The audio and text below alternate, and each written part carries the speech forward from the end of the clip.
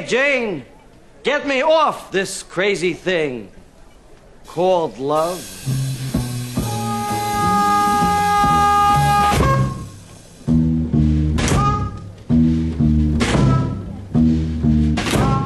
Hello and welcome to Season 2 of Love on the Brain. Thank you for sticking with us through Season 1. We are now entering the non-Bachelor portion, and this will be Season 2 until the next Bachelor-like show comes along, so hopefully you can get interested. On our first episode is going to be a feature by co-host Victoria Quail, who reads astrological readings as a side hustle.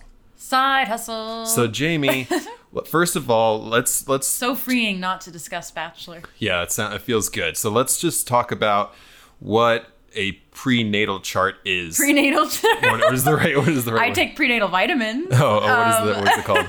It's a natal chart. Natal chart. Okay. Yeah. Or birth chart, people label it as. Basically tells you where all the planets were and all the points are at the exact moment you were born. So basically it gives you like an in-depth look into your astrological identity. Depends like where and when you were born, and you have, we're connected with the universe. You have a big belief and understanding of that connection with the universe, and we each have like a unique makeup of the cosmic energy. Yeah, so most people will know their sun sign. I'm a Capricorn. What's your sun? Yeah, or you might. Some might even secondarily know their moon sign. We've discussed it a little bit on Love on the Brain, but the moon sign is what? It's in the chart. Well, as I go through your chart, we'll individually go through. Okay, so we'll even do the basic ones. Yeah, so let me tell you what the chart write-up or chart reading usually looks like. So I will go through all of the planets, starting with like the most popular. So Sun, Moon, then we move to Mercury, Venus, Earth, Mars, and so on and so forth to your rising and all your houses. And what I'm going to do is show you, okay, what does it mean to have a sun in Gemini? And then what does it mean to have a sun in Gemini in the third house? Mm-hmm. Because in astrology, we need your time of birth, because that tells you where the horizon line was when you were born. And that sets up all the 12 houses that make up your chart. And so that can determine where all the planets are. And that's what really differentiates people from other people. It's not just in their own sun sign. Yes. It's not just that like, oh, I'm a Gemini. That is an energy and you can show up as that energy. But you might have your sun in the third house, whereas somebody else who's a Gemini has their sun in the seventh house. And that means something completely different. Mm-hmm. And so there's a lot, obviously, that I don't even cover in these charts to tell you about who you are. But that's just like a basic idea. Why don't, before we get into it, let's talk about our journey with the astrology personally between both of us. So my first, you hear about it as a kid, just, offhandedly, you might see a horoscope or something like that. In the newspaper. They used to have them, yeah. So I have heard that horoscopes, I don't believe in horoscopes, like daily, monthly, yearly horoscopes. I think that was created to sell newspapers. That was my belief. I have no idea. That's my belief. I heard that once and I like it. So again, let's start from the beginning. So I remember hearing about horoscopes as a child, or maybe getting older, not taking it too seriously. And then I remember, we love to drop names on the show, Joey Lacerda and Michael Desmond. We were at I believe it was Unique Thrift Shop, if not the thing before it, or Big Lots over there. And we bought this big book on astrology and we brought it home and read it. We were pretty obsessed with it for a few weeks and then moved on like young boys do. Like it was like 2 or 3 weeks where we were reading all about it. I then got to the age of my, let's say, overconfident intellectual stage in high school where I was like, okay, if anyone believes this, there's something wrong with them. They are dumb. How could the sun and the moon and the stars possibly have an effect on who I am as a person? You're not taking into account any kind of experience that's nurtured, that basically, and in a way that's kind of correct, but it's not, it's differentiating. This is explaining things that might come up in your own self, not through nurture, but things that you might not have understood. So anyway, I kept going throughout my 20s, kind of being like bullshit. Someone would bring it up. It would be like a thing to flirt with women, maybe. It's like, what's your sign? Gemini. Are we compatible? Yeah, are we compatible is a big thing. And I've been pretty resistant. Then you started to get pretty deep into it as you moved to Boulder and met some people. Yeah, it's pretty typical. Yeah. And again, I became very still resistant. Again, always curious, always intellectually curious about it. I've read the basic qualities of a Gemini, and I'm like, in my joke that I would go to, I've even said it on stage before. It's like, well, I'm a super Gemini, but I don't believe in any of that shit. But that's exactly what a Gemini would say. Everything I read is to the T. Yeah. Who I am. So I have this. There's this overarching theme in astrology and in life where I think, I don't know where you, as a psychologist, obviously you're well versed in this, but there's a huge thing out there that's called confirmation bias. Mm-hmm. So as human beings, a lot of times we will read things and we really want to attribute it to ourselves. We want to believe. We have this narrative about ourselves. We'll read things and we were like, oh yeah, that's definitely me. When in a lot of times it's not. I'm not talking about astrology. Just things, anything. A lot of things. Confirmation bias. It's like if you believe something and there's about yourself and there's information, you're gonna tend to believe it when it comes to you. Do you have a easier way to explain confirmation bias than what I just did? Well, it sounds a little bit like self-fulfilling prophecies. Like our perceptions create our reality. And so if we perceive ourselves in a certain way, then everything we're filtering in is through that perception. And so if you're reading a horoscope and you already have this, like, for me, I'm a Taurus, like, oh, I'm stubborn. Like every horoscope will probably say something about wanting to control or being stubborn. And so I'm going to look to that as like, oh, yep, that's me. Of course. And I think a lot of times horoscopes and astrology is written out broadly. Yeah. And so it can cover a bunch of, it's like, you're sad once in a while. Yeah. It's like, okay, yes, every single person is sad once in a while. I get a weekly email from this astrologer, and I'll read mine and I'll be like, yeah, that makes sense. And that's what my week ahead is feeling like already. Mm-hmm. But then I'll look at like an Aries one, which I don't really have much Aries in my chart. I'm like, oh, well, that could apply to me too. Like, right. Whatever. So you have to... Here's the thing, though. I started to, this past year, get maybe acquainted with some other people who are very into astrology, and still was resistant, still was, again, intellectually curious. And I think around November, December, I started reading some more and being like, and just looking into it and be like, I was like, I have to admit to myself, I am a fucking Gemini. Everything that they say about Geminis on most sites that I was looking up, I was like, fucking makes so much sense. So then some things started happening, and I started to look. What I've been doing recently is following the astrological calendar. Mm-hmm. And so that's not a personalized thing with me. It's where the full moon is, and where the moon is in its cycle, what planets and what causes that. And I started to believe in it a little bit. And then I started feeling things opening up for me. And I started to believe more. And it's almost like one of those things where I am annoying on Instagram and in life, where I really believe that we are stardust. We are the very material that's made up of a star, that's made up of a chair, that's made up of a bed, is made up of me. And I've become able to be conscious of this. And I talk a lot on all my podcasts about how I was not super religious growing up, but I was Catholic. And then I went away for a long time.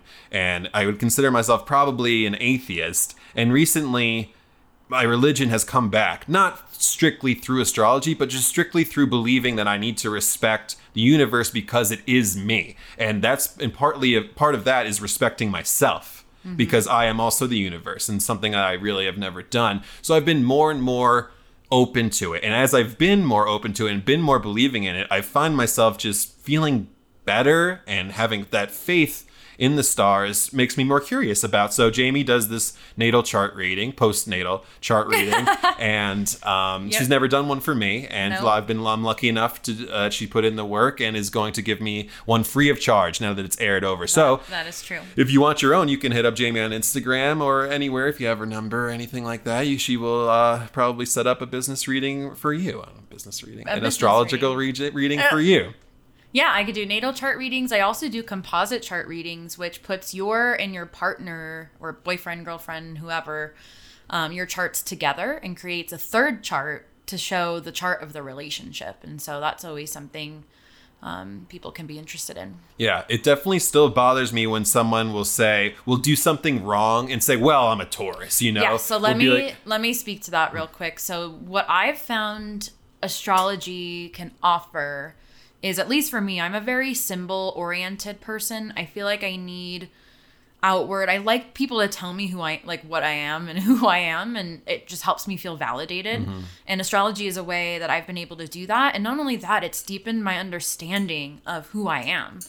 And I think a lot of people actually tell me they get worried to hear about their chart because they don't want it to become an excuse. Like, oh, well, I have a Venus in Gemini, so obviously it's hard for me to settle down in relationship. Like, that's not what this is used for. What this is most utilized for is to offer validation on any hard parts in life. You can say, oh, this is hard for me because of blah, blah, blah, and here's my growth point. That's what a natal chart can also provide, is where growth needs to happen, how growth happens. And so it's not just something, and of course people can take it as like an excuse, but I don't think that's using it in its full regard. So right. And it's also, I guess we brought this up a little bit, but again, once I hear this, it is now a part of my system. It is now a part of my brain.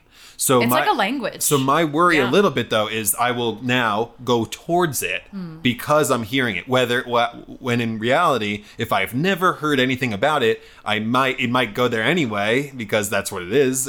But I might not get there. You know what I'm saying? I might not go to that place that the self-fulfilling prophecy. It's like, oh, okay, now I know this, and this about myself. When I don't even know if that's true. Now I'm going to apply meaning and value to this piece that I never would have heard. But again, I think someone once told me, like, you can't take it black and white, right? You can't take it 100% concrete. Take and leave like you would from anything else. Like take the good stuff that you want from it, and if there's something that doesn't align, you don't have to accept it, right? Exactly. Nope. That's what I tell people whenever I'm giving the chart. I'm like, some parts are going to feel absolutely true, and other parts that I write aren't going to feel aligned with you, and that's okay. You get to take those or leave them. And if something feels like sometimes I'll read somebody's complete Mercury sign and they'll be like, that doesn't sound like me at all. And so I'll say, okay, like, what is your communication style? What does it sound like? Or I'll be able to provide context of why that might not feel like it fits. Okay. Yes. And today is April 1st, April Fool's Day. Did anyone play any pranks on you? No. And I was like trying to come up with one, but I just was remembering all the pranks Mom used to pull on Dad. Oh, so good. And thinking, like, Dad is the perfect person to play pranks on. Yeah, he is. I mean, he's genuinely aware, but the dates, and when he's in work mode especially. It was always work mode, because, he had to worry about how he would go into work, and Mom was a little class clown. And what was your favorite one? Do you remember? The car one. He freaked out the most, which I think about it now as an adult, like, and I know Max gets stressed about work, and then you just wake up and drive his car around, and like add that is hilarious. Yeah, so what Mom did was she woke up early April 1st and she took our dad's car and drove around the corner, just around the side street. We had like hedges so you couldn't see around. Yeah, and so then John gets out of the shower or whatever, and Kathy goes, hey, John, I don't see your car out there. And John's, what? This and that. And he's immediately into like, how am I going to do this? Setting up all these different things. And it goes on for as a kid, it felt like a long time. And it was eventually revealed that Mom was the one who hit his car. It wasn't stolen. It was all good. And he was not happy about it. I don't remember the reception. Not a great reception. It was a very important work thing that day. There were several other things that Mom did. I think one time he's like, your boss called. And it was on a day that he had a really bad day. So he's like, of course he called today. So anyway, Mom was into the yang. Yeah, Mom was a great one. I remember my favorite one that I played on him. I saran wrapped the toilet. I was just going to say, I didn't know that was you. Yeah, that was me. Mm-hmm. That is a good one. Yeah, that was, I guess.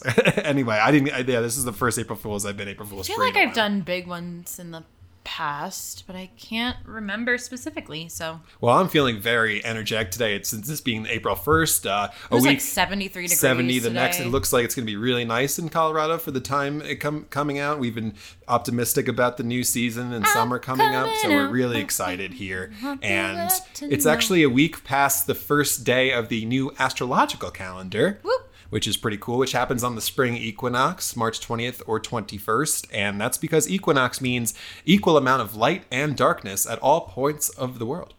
And of course, spring, signifies rebirth and all of that good stuff. So I'm feeling very energetic. So I figured for our first episode of season 2, we have an astrological expert in our midst, and their name is Jamie Quail. And she's never read Moonlights as an astrologer. she has never read my birth chart, even though she's read many others. So we're going to go over my birth chart. We're going to go over a little bit about her birth chart and the kinds of meanings that behind each sign and what house means what and all that good stuff. Yep. I think this is like a good basic like 101, astrology is really coming into pop culture and more than just your sun sign. People are talking about rising and moon and Mercury, and we have this house and that house. And so I'll give some background about all those facts. So if you're curious and learning more about your chart, you can get a free natal chart. That's what it's called. Yeah, I was going to say, you could pause the podcast right now. Go and do your chart. And where would you recommend that? Yeah, I think astro-charts.com has a free, it's my favorite site. That's where I do all of mine. Looks up your birth chart. You will need your birth time. Call your parents for that. It's on your birth certificate. Should be on certain states. A roundabout time. Doesn't have to be exactly exact, but as close as you can. And that's where you'll get your whole chart, and it'll say a bunch of gibberish if you don't know the language. But this podcast will help to... kind of detail that. Print it out, pull it up on your phone, pull it up on your computer and follow along. Maybe some of these signs match up with yours and you can kind of figure out how that goes. So we're ready? We're going to jump right into it? Yeah, let's go. All right. Astrology was a major way of navigation back in the day. It was like a big foundation of astronomy and science before we had the exact tools to get us where we need to go. And so I think it has a basis in science that people don't they separate science and astrology like when as it's if really the planets and the stars because that it's we're very all part hard of, to study. Well, that's the big key, Jamie. Hydrogen has not been created since the Big Bang, and we are 70% water, which means the hydrogen in our body currently was present at the Big Bang. Exactly. The only thing you don't want to do is use it as an excuse. Use it as an excuse. Hey, I just keyed your car. Sorry, I'm a Pisces. I'm a Scorpio. No, Pisces wouldn't do that. Scorpio would do that. Scorpio would key your car. I'm a Scorpio. Sorry, I can't pay for it. Or Aries would do that too. It's just who I am. So it's like, that's what I don't like either. Yeah. You have to understand nurture plays a big role in life too. How you're treated. It can totally be a way you avoid, like, Aquarius are given this... Avoid responsibility. Yeah, in Aquarius, like they're given kind of a stereotype of avoiding emotions, which isn't true. They just don't come off as emotional, or they process emotions different. And so they might say something like, "Oh, well, I can't deal with this because I'm an Aquarius and I don't understand emotions." Right? It can be a cop out. Yeah. So it's important to not use this as like an excuse to wish away your problems. Yeah, it's not going to hold up in court. No. That would be funny, though. It depends. If I was on the jury, I'd be like, this guy knows what he's talking about. Actually, Jamie's judge, and it's all based on your astrological calendar. It says here, sir, that your Venus is... So it's totally okay that you killed your ex-wife. I understand. Next! Okay. All right, here we go. I got the chart pulled up in front of here me. It is. My chart, at least. Okay, so we're going to start with the sun, and how this is structured is we start with like the personal planets, you would call them. So the planets that apply to you specifically. And as we get farther and farther along, these become a little bit less detailed, a little bit more general. And so there will be a point in the podcast where I talk about generational planets that anybody in our generation, which, Kyle's about to be 30, I'm about to be 27, a couple years before and after that, are going to have the same signs. So those things will apply to you. So if you stick around, you'll be able to hear about that. Good. Okay, so we're going to start with your sun sign. This is the one everyone knows. This is what your birthday is, and that's how you know your sun sign. Yeah, so I'm June 12th, 1991, and you have to ask your parents what time you were born to get in these, right? It's very important. We were only a couple minutes apart. Yeah, I always found that interesting. Yeah. Mom's biological. Yeah, Mom's she was ready. Vagina had a clock. Okay. Vaginas do have a clock. All right, so your sun sign represents, as you can imagine, your vitality, which is like your natural energy, leadership, what makes you an individual, also represents your ego and maybe your larger purpose in life. And so, as we mentioned, Kyle has a Gemini sun. Pew, pew, pew. For this, as you can probably tell, and our listeners can confirm, there's a strong urge for self-expression. His excitement, you can tell, in speaking is a very Gemini trait. He's very curious. This makes somebody clever and witty. It's an air sign. And so every sign falls into either one of the four elements. And this is the thing that you love this I part. think this is more apt than any other part of astrology. I look around at my friends, the people who I know closely, and if you just go earth, air, fire, or water, I can just tell who's going to be who. And by your birth chart, you can see what elements are dominant and which are missing as so well. air would be Gemini, Aquarius, and Libra. Great. Water would be Capricorn. No. Cancer. Yes. Cancer, Scorpio, Pisces. Yep. Everyone thinks Aquarius is water, but it's actually the symbol air. of Aquarius is water bearer, so it is confusing. Yeah. But it is an air sign, yes. Okay, and then Earth, we have Jamie the Taurus. Yep. Then we have, I just said a Capricorn. Yes. And then a Virgo. Yep. And then lastly, we have fire, which is Sagittarius, Aries, and Leo. Aries. Yes, very good. Okay, got it. Yes, and you can tell in your chart you're very air and fire dominant. And that's the other thing too, looking alchemically in your chart, like air kicks up fire. I know this very well. Right? And so there's a big propensity to get super passionate, exuberant, excited. I can tell with my friends who are fire signs, it either can get really great or really bad. Well, it can be dangerous. It's whatever it will go, right? If it's going to be positive, it could be great positive. And if you but have, the other way too. You can look at that with relationships too, or friendships, like. And Max and I, like our relationship, we're both very earth and water dominant, and we are able to connect on that. Whereas, like, I remember, I think we went on a date with your recent partner, and you guys were air and fire, and Max and I were just sitting silent, and you guys were like, "Well, what about this? And what about this?" And Max and I were looking at each other like, "Oh my god!" Probably, but Max and I could also like stare at a wall, and people are like, "You're so boring." So it really is a cool thing to look at. Okay, anyway, so back to Gemini. I think Gemini's air, like you said. Yeah. Yes, air sign. So and that the makes reason me think I of said like above, kind of like a detached at times. Yes. It's easy for me to look down and be detached. Objective, observant, like think of the qualities of air. Air also represents naturally communication. Air represents that objectivity, ability to flow, but in a different way. And wind and air is actually really life-giving. People don't think about that, but if you think about breath and the qualities of air, like you can't have life without that. So it is a very lively sign as well. Something common with Gemini suns is a restlessness or anxiety of the body or mind, specifically the mind, because again, air very much has to do with the conscious mind. I would consider myself restless of the mind for sure, not restless of the body as much. You also have, and we'll get to it later, a Taurus ascendant that is really good at probably settling your body. Okay. This also makes Geminis affable and light, the light side of life. What is affable? Easy to laugh. Okay, well, perfect. Likes to giggle. Yeah. Any questions about your sun? This is very basic. Everyone knows their sun. You knew it probably from an early age. Do you remember, Jamie, when you first found out you were a Taurus? No idea. But I do love the story that mom was gardening when she started going into labor with me. That's interesting. She was like in the dirt gardening, which is a very Taurus I springtime thing to do. wonder what she was doing with me, and now I want to know. I know. I don't know. We'll have to ask Dad if his memory is reliable. Playing Monopoly. Giving a speech. Eating. Playing cards. Playing poker or something. Cute. Do you want us to talk about Taurus for you? Well, I want to talk about first where your sun is in your chart, because that's what makes you a unique Gemini. Cool. And so your sun, and there's going to be a lot of things in this house, is very concentrated. You have a chart where I think there's like 3 houses, if you're looking at your chart right now, that seem kind of concentrated. Mm-hmm.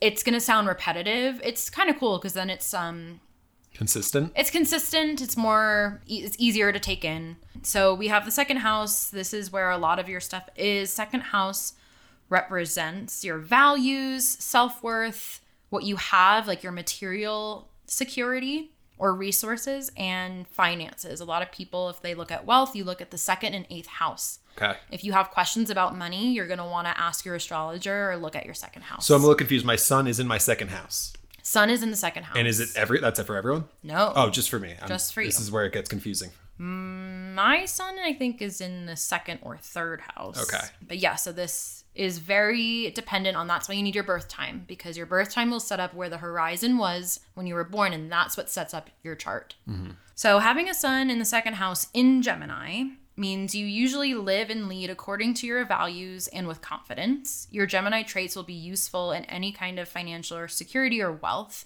and they will be your utmost value of yourself. Okay.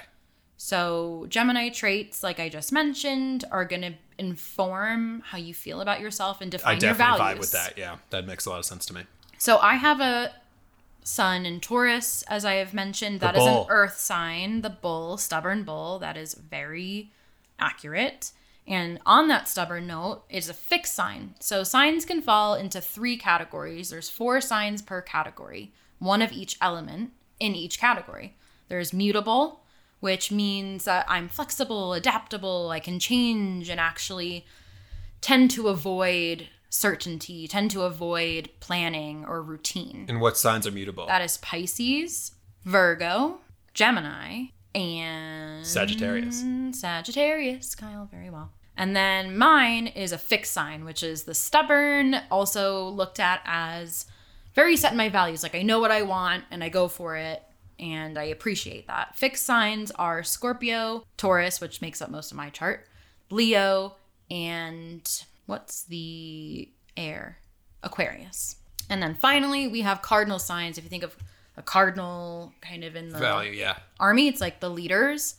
So they like to take control too, but in a more well-rounded way. That's Libra, Aries. Should have had this written down. Well, Capricorn and Cancer. Thank you, Kyle. Those are the ones you didn't say yet. You're helping me. Okay, and so now we're going to play a game. I have a list, 2 lists. We love games. Of famous people who have a Taurus sun and a list of people who have a Gemini sun. Ooh, okay, tough. Because it's hard to totally know famous people. I can guess off of maybe some interviews or how they act maybe in a something movie. you've heard. Yeah, I'm gonna, and you people at home can guess as well. So we're either guessing Gemini or Taurus for these groups. I'll say the first group: Tupac, Kanye West, Johnny Depp, Angelina Jolie, JFK, Marilyn Monroe, Bob Dylan, Morgan Freeman, Novak Djokovic. Okay. I put him in there because I think you like him. Not so much. Okay. He's cool. And the other group is George Clooney, Lizzo, Megan Fox, Queen Elizabeth II, Adele, Mark Zuckerberg, Tina Fey, Amy Poehler, and Billy Joel. Okay, the only problem is I know because I know one of the guests from the first one is a famous Gemini. Angelina Jolie, I've always known that we're both Gemini, so then I know from the whole thing that ding, that ding, would ding. be Gemini. Group 1 is Gemini. Okay, that's interesting. There, it's like a different mix of performers and all that. But I guess the Kanye West makes sense all over the place. Kanye West definitely makes sense. I remember a Gemini quote I read from Angelina Jolie a long time ago, and she said, "I'm such a Gemini. Every time I'm somewhere, I wish I was somewhere else." Is what she said. Oh, that's and I kind of felt, when she said that, I was like, I kind of do align with that. I mean, there's a lot of times where I have to really try to be present in the moment, and it's definitely a practice, especially recently of mine, that I really love. Well, the thing with Geminis is like the excitement around life and experiencing and knowing and learning is so high that I get so horny to learn. It's so easy to want to know this and that and this and that. I want to know everything before I die. Everything. Yes. Like I want to be alive during the apocalypse because it pains me to no end that I will not see the end of the world. Okay. Well, it's who knows? not fair. Maybe you will. In a different consciousness in life, maybe. Alrighty. Now we're going to move on to the moon sign. So your moon sign... Let's take a guess. Gemini! Gemini again. Ding, ding, ding. The first 3 are all Gemini. So Kyle is a double Gemini. That's what we would say. If you have 2 of your top 3, which is your sun, moon, and rising, then you're labeled as a double. So Gemini is the twins. So you're already kind of a double. You're so this quadruple. Almost gives you 4 distinct personalities, which I think my friends would confirm. Okay, yeah. Definitely. Family, maybe. I don't know. Yes. Definitely. So your moon sign represents your emotional self, your emotional responses. Like if you're in an argument with somebody and it hits something emotional, how do you react to your emotions or somebody else in an emotional way? Your natural habits or patterns, your receptivity. The moon represents the mother of the zodiac, so it represents most people's mothers too, as well as your true self. People say as you grow up and if you are in the self-discovery journey, you actually end up looking more like your moon sign, which for you is no problem. Yes, because the easy transition. Okay, so having a moon in Gemini, it's again a mutable air sign. It's the same traits as the sun, it's just now enhanced with the moon. The moon rules the 4th house of family and roots, and so it's going to illuminate those qualities in Gemini. So something interesting about Gemini moon is you're pleasant, witty, and charming. However, at home and with family, you can be moody and irritable. Would you agree or disagree? Agreed. Yeah, I think that's fair. I'm usually pretty pleasant. Well, I think it's that don't know what Kyle you're going to get. Like, I think... Sure. I think at home, and you've mentioned this too, like you've always felt more comfortable and almost more like a family with your friends or more in your element with your friends than with family, maybe it's a little bit harder. Yeah, probably. What do you think? Like, I think yourself, it's so important for me to make my friends laugh and be the entertainer of my friends, where it's actually a little easier around you guys because I don't feel like I have to do that, because you and dad and mom definitely accepted. We were just around each other all the time when we were little, and it was generally really positive and good, and we had a good upbringing in life, so I felt at home, being able to. Oh, you were always down, like we were always dancing and having fun, but I could also, I felt comfortable not always being entertaining, and that this, which is important. I'm growing to learn, even around my friends. I need to show up too. I think you're right. That's interesting. You're always more comfortable at home showing your other sides. Maybe that just felt. Yeah, it's not like I'm uncomfortable with my friends. It's just I feel this kind of like. Well, it's that nurturing energy. It is that safety net, and where I can just release and be myself, and I don't have to worry about anything else. Because I love being that guy for my friends and family at times. They say the moon is yourself at home when you're comfortable in flow, not thinking about or trying to be anything. That is your moon sign. And so that definitely makes sense. Okay, yeah. And it with friends and social circles, because that is an air sign kind of sociability kind of trait, especially for Gemini, you're more pleasant and more excited. And so excited. Very excited. It's so. Something with this sign, which is interesting, is you can get bored with routine and constancy very easily. Yeah, there's nothing worse than doing the same thing every single day for me. I can't stand it. And again, given that this is the moon rules naturally the 4th house, how does Gemini handle that?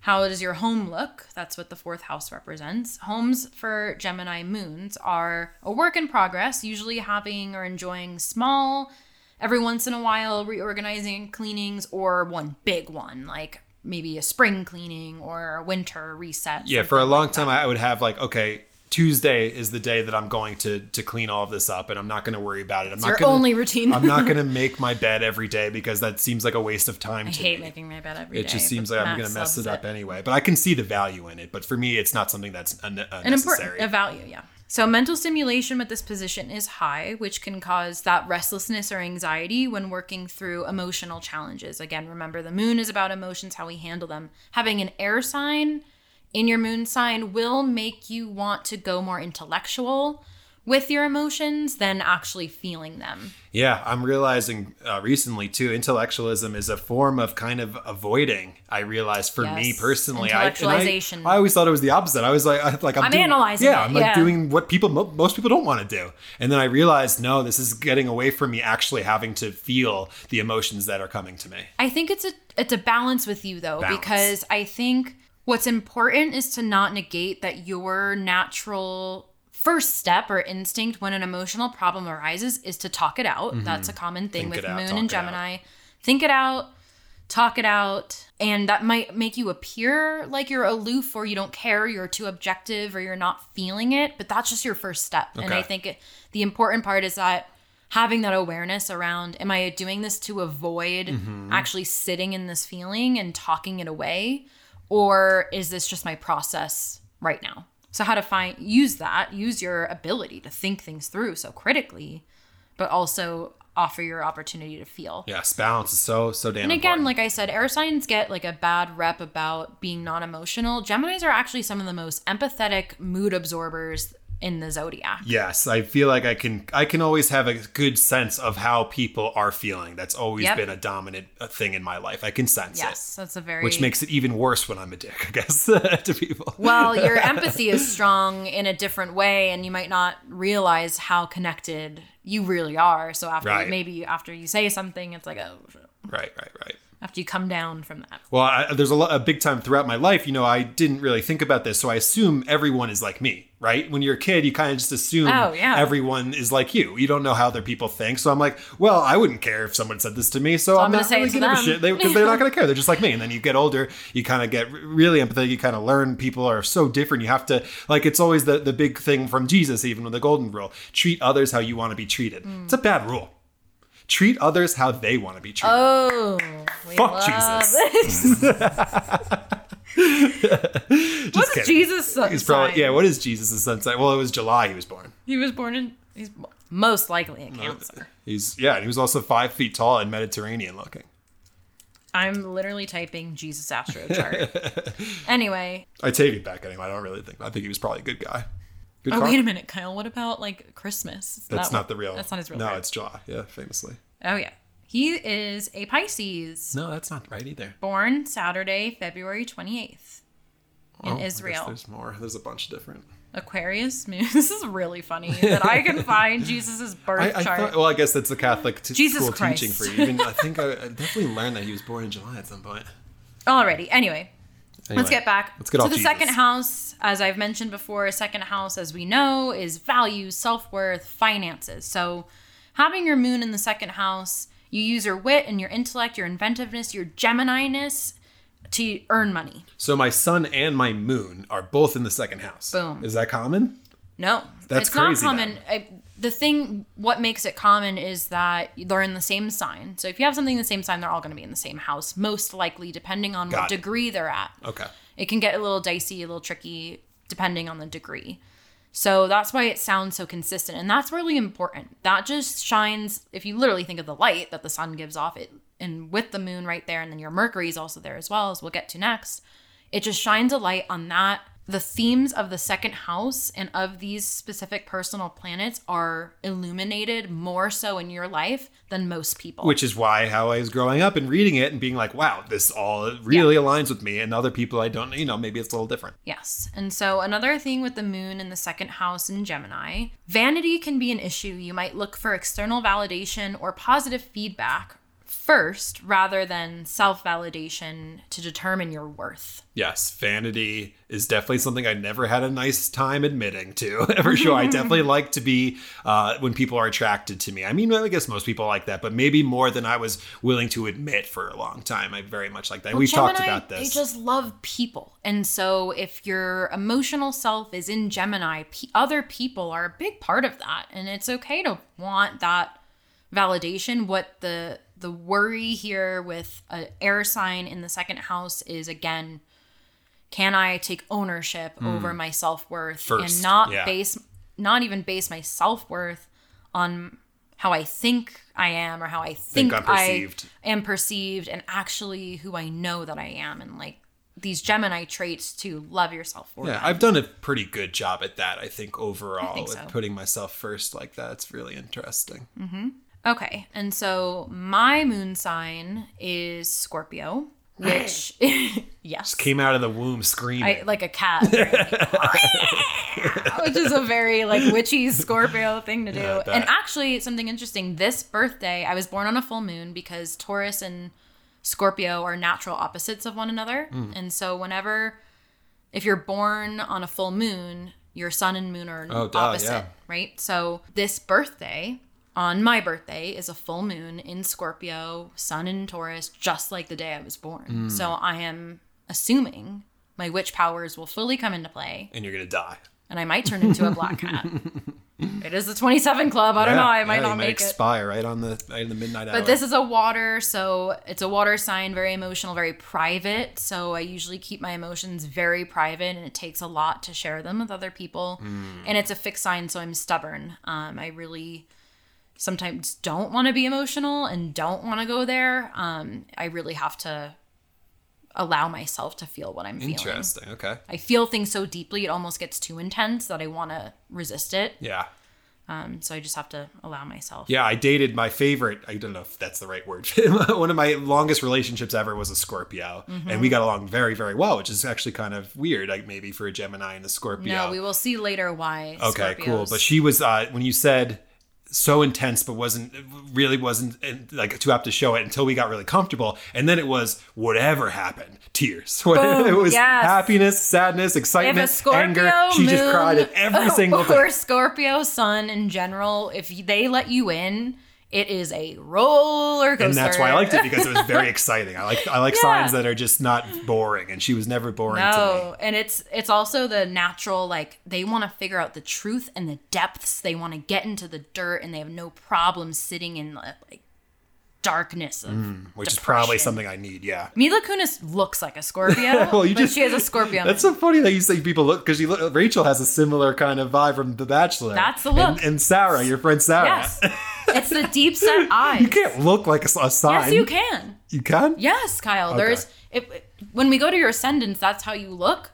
Well, that's not. You can look like your chart. This isn't their ascendant. Like Max looks like a Leo. Yes, I agree with that. He has a Leo Venus and he has a Leo stellium. That's it. Okay, stellium. Nobody knows what that means. Okay. On to Mercury. So this is where we get into the planets that we all know and love that I've discovered are actually all named mostly for the Roman gods. Yes. And I would like to say my theory as a child, it's not only my theory, but it was when I found out, we learned in like grade school that the sun is constantly expanding. Eventually it's going to take up every single planet in the solar system. And what I think happened is the sun started, it's a star, started small. Obviously we know that. So Mercury was a habitable planet. And I've thought this for a habitable planet. And I've thought this for a long time. And then humanity figured out, advanced it just barely enough to get to Venus. Burnt to a crisp. And then only a couple people survived and then lived on Venus, procreated, and then moved to Earth. That And then must have been eventually nice. Earth is over. So we just learned, scientific study came out. You can Google this. They just proved that Venus was inhabitable for billions of years. They can't prove there was life on it, but they can prove it was in the habitable zone of planets. So it's coming to fruition, my plan, my whole entire theory. I think you are the creator of the universe. I don't think so. Oh, I'm one of them, I guess. We're all kind of made all from it are. all. So, well, I just think we have Elon Musk bringing us to Mars. Like somebody has to do it, and we're going to go there. And that's how humanity, because Earth is gone. Or we should just give up. Plastic everywhere. Who gives a fire it up?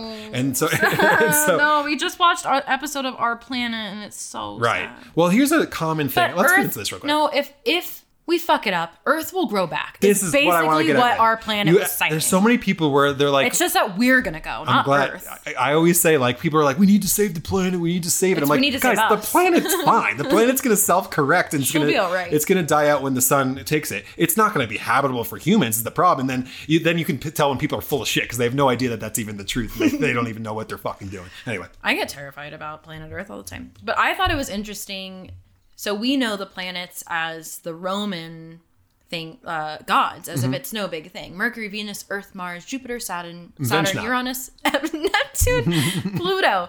If we went by Greek, this is what the planets Ooh, I love this, Jamie. would be. Hermes, Aphrodite, Gaia, Ares, Zeus, Kronos, Uranus, Poseidon, Hades. So let's go. Let's do both of them each time.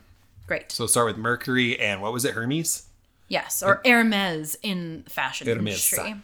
Okay, so Mercury, Roman god version of the Greek Hermes, or Hermes, as I used to say. I think that's this. I'm like, pretty called sure it it's on, Hermes. Like on the movie. What was the main Hercules? I think there's a Hermes. Oh, okay, Hermes. So this was the god of merchants and of trading, the messenger god. Communication, right? So Mercury represents how we communicate, our intellect, our skills, our conscious mind. Short methods of transportation. Also rules the mail and contracts. People, when Mercury goes into retrograde, as we all have heard about in this day and age, it's a really important thing to not sign any hasty contracts while Mercury's in retrograde. And it seems like technology seems to shit out a Technology like shuts down. It's just lot. All forms of communication. All forms of communication, sending messages, trading ideas, something challenging. This year, actually, fun fact, all of the Mercury retrogrades will happen in air signs. Every year it changes element. It's probably good for me. So the only problem with this is if you felt Mercury in retrograde in the past year, I believe it just came out of water signs, it's actually going to be more intense this year because Mercury is naturally ruled by the air signs. So if Mercury retrograde is a little bit more intense this year, that's why. Okay, so Kyle, of course, has a Gemini. Oh, Mercury. Mr. Fucking I love Gemini, this though. man. This is like, there's a lot of caricatures that match with you with Mercury and Gemini. Caricatures. That makes sense because Mercury is Gemini's natural ruler. Right, or so it's Gemini's- right at home. Mercury's natural ruler. It's at home. Mercury is said by the Greeks to be dignified in Gemini. Mercury in Gemini is known as the magician. So basically this person juggles all that you take in and then presents it back to the world, usually through some form of writing, the arts, or music Yeah, expression, absolutely which is vibe so with that. you. Yep. Like you take in so much information and then boom, put it back. In my own way, yeah. This is also known as the trickster position, Oh, yeah, that's me. which is very much your thing. I know you love the coyote, my which spirit means animal. there can be a dark side to this pairing where you could use your words as weapons when angry or Absolutely. not conscious. Yeah, there's the whole thing where I love roasting. I love which roasting is people. good I can definitely Read the room. Yeah, well, that's the thing. If someone wronged me, how I can get Jamie is just boom. I can just say something that's on her mind that I know she doesn't want me to say. Jamie's just an example. It could be anyone. And Dad taught me at an early age, you have to use your powers for good instead of evil. And it's very difficult, but I think I'm on the right path. I think so too. And this position also makes you a lifelong learner. You always have the mental wheel spinning. Like I said, horny for learning. I call myself the curious boy. I'm so curious about everything. Whether it's something as simple as Bachelor gossip all the way to the secrets of the universe. I want to know it all.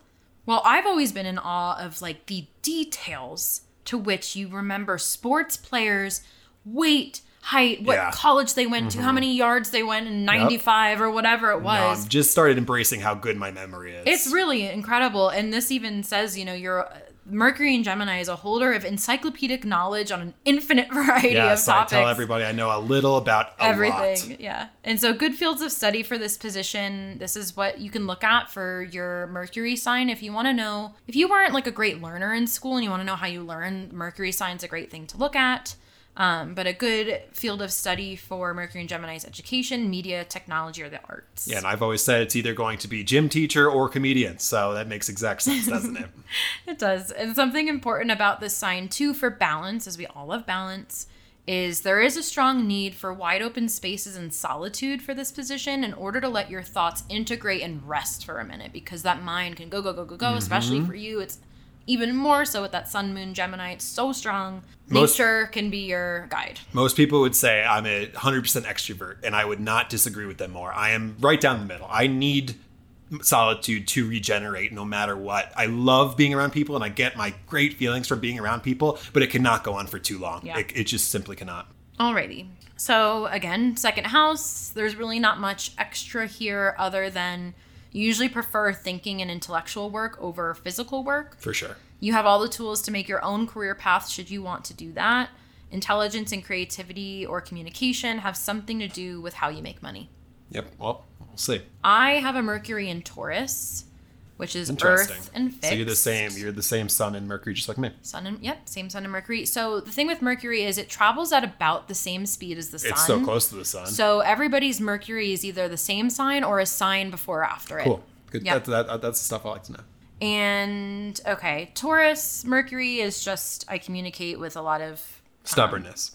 I'm just kidding. I mean, it's so clear that's how I am. No wonder all my kids at work are so stubborn. But I communicate with like a strong sense of values and knowing and kind of being set in those ways. Mm-hmm. It's a little bit harder to move me when I have a thought and give my opinion. Yeah, I've always thought, just basically going back to Sun, even when me in the Earth signs definitely see the world the most differently, consistent with my friends, even though my best friend's an Earth sign. Air and Earth are opposites. We are good. If we get along and we can communicate, then we can teach each other a lot, which is the big thing about me and my best friend. Well, that's the thing is like Earth wants to like settle deep into the ground and Air wants to explore and expand everywhere. Right. And so it is kind of a balance. And I know you've called out, like I always say, I hate Geminis, but it's only because it's just like hard to get with Geminis because I have like no air in my chart. Mm-hmm. I'm mostly that Earth, like probably I need to touch it. I need to touch it to believe it, whereas air is very much anything like is possible. That or that. Okay, are you ready to go to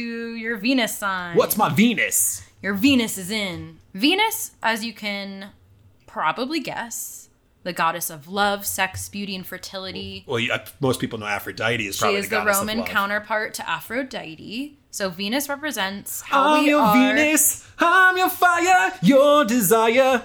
Exactly. That's what Venus represents. So hopefully you want a Venus and fire based off that song. Yeah. Represents how we are in relationship, might tell you how you attract people or how you are in love. Shows you what your values are, your self-worth, as Venus rules the second house that we've talked a lot about. There's a desire for balance and harmony with Venus, as well as appreciation for life. Okay. Kyle has a Venus in Leo, which is a sun sign. So it's fire. It's fire. Yeah, I'm a fiery lover. And it is fixed. So we're a little bit stubborn in its own way.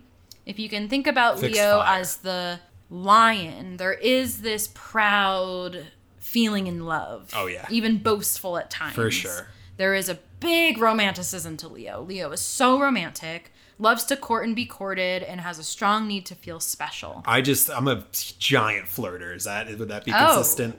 Yes. I don't know if I talk Libra to is probably the biggest flirt. Okay. But Leo's a close second because Leo likes to be noticed. Mm-hmm. That is a big Leo trait. Very warm. Again, it's a fire sign. Generous, even grand in love. Love is the most important thing in a Leo's life. So this is a really supportive sign to have. Like, you love love. I recently, this is again hard to admit, I think I was asked recently, what's your biggest goal in life? And it was to have an incredible relationship with incredible children that I love and that love me a lot. I think that's more important than I love that, anything else. because Leo actually rules the 5th house, which is all about children and romance and creativity, which is like you in a person. Yep.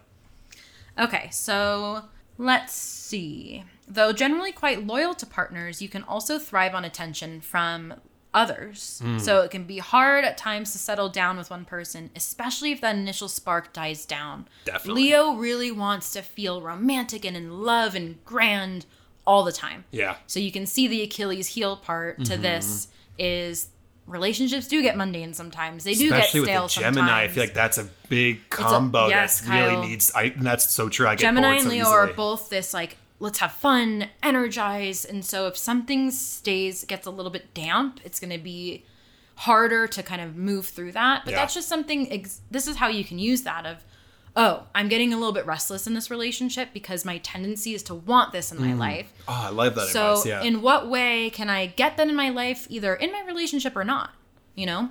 Yeah, I So like that's that. really a Again, cool way to look I at love that idea, looking at your chart and being like, okay, how can I go away from the fixation and doing this? I know this thing's about me. How can I balance myself out with another sign? Because you don't have to be, you could be whatever you want to be. And it takes work and practice. And if you identify something about yourself that maybe you didn't know, look into the other side. Okay, maybe I should ease up on this consciously to try to balance myself out. Exactly. Or it might even just give you peace of mind to know the reason why this means so much to me is And it because doesn't to this your is my partner. natural ability. And so taking that into account is like, oh, this is my responsibility, not on my partner. Kind of limits the blame sometimes we put on other people. Yeah. So your Venus is in the 4th house, which is beautiful for what you just said about really having this goal and value of having a beautiful family and that's full of love and laughter, because the 4th house is all about roots, home, your parents, especially the mother. Again, I mentioned the moon rules the 4th house, early life conditions, and a feeling of stability. And so having Venus in the 4th house in Leo, it makes for a very lucky, abundant person. Okay. Which is always great to hear. I don't know if it's true. You have strong friendships, which can affect your emotional life. Mm-hmm. You're destined to enjoy a good marriage, happy family life, and a good work situation. You seek balance, beauty, and peace in your home, in your domestic life. Oh, yeah. You want things to be calm and everybody to get along. Harmony is a word that just stuck out for me. Yes, harmony. I very much like when things are in harmony. You may not give your heart out easily, but when you do it with great vigor. I identify with that as well. It's also your parents. This is interesting. Anybody whose Venus is in and around the 4th house. It sounds so dirty. Your parents' marriage can affect your own partnering skills and style more than most. Okay. Even though it affects everyone. Yes. Yeah. But more than most, Okay. because it's the relationship with your early life conditions affects your relationship. So we're lucky that mom and dad loved each other, basically. Absolutely. And it also says a parent may especially be charming, beautiful, or loving, which you tend to look for in a partner or even evoke yourself. Yeah, I want mom. I don't care how gross that sounds. I want my mom. It's a great thing to want. Yeah. Just looks different. Beautiful. Inside and out. Okay. So let's go. Oh, mine is actually Gemini. And so I've actually realized lately in my relationships, because we all know what Gemini is about now that we've gone over it 3 times.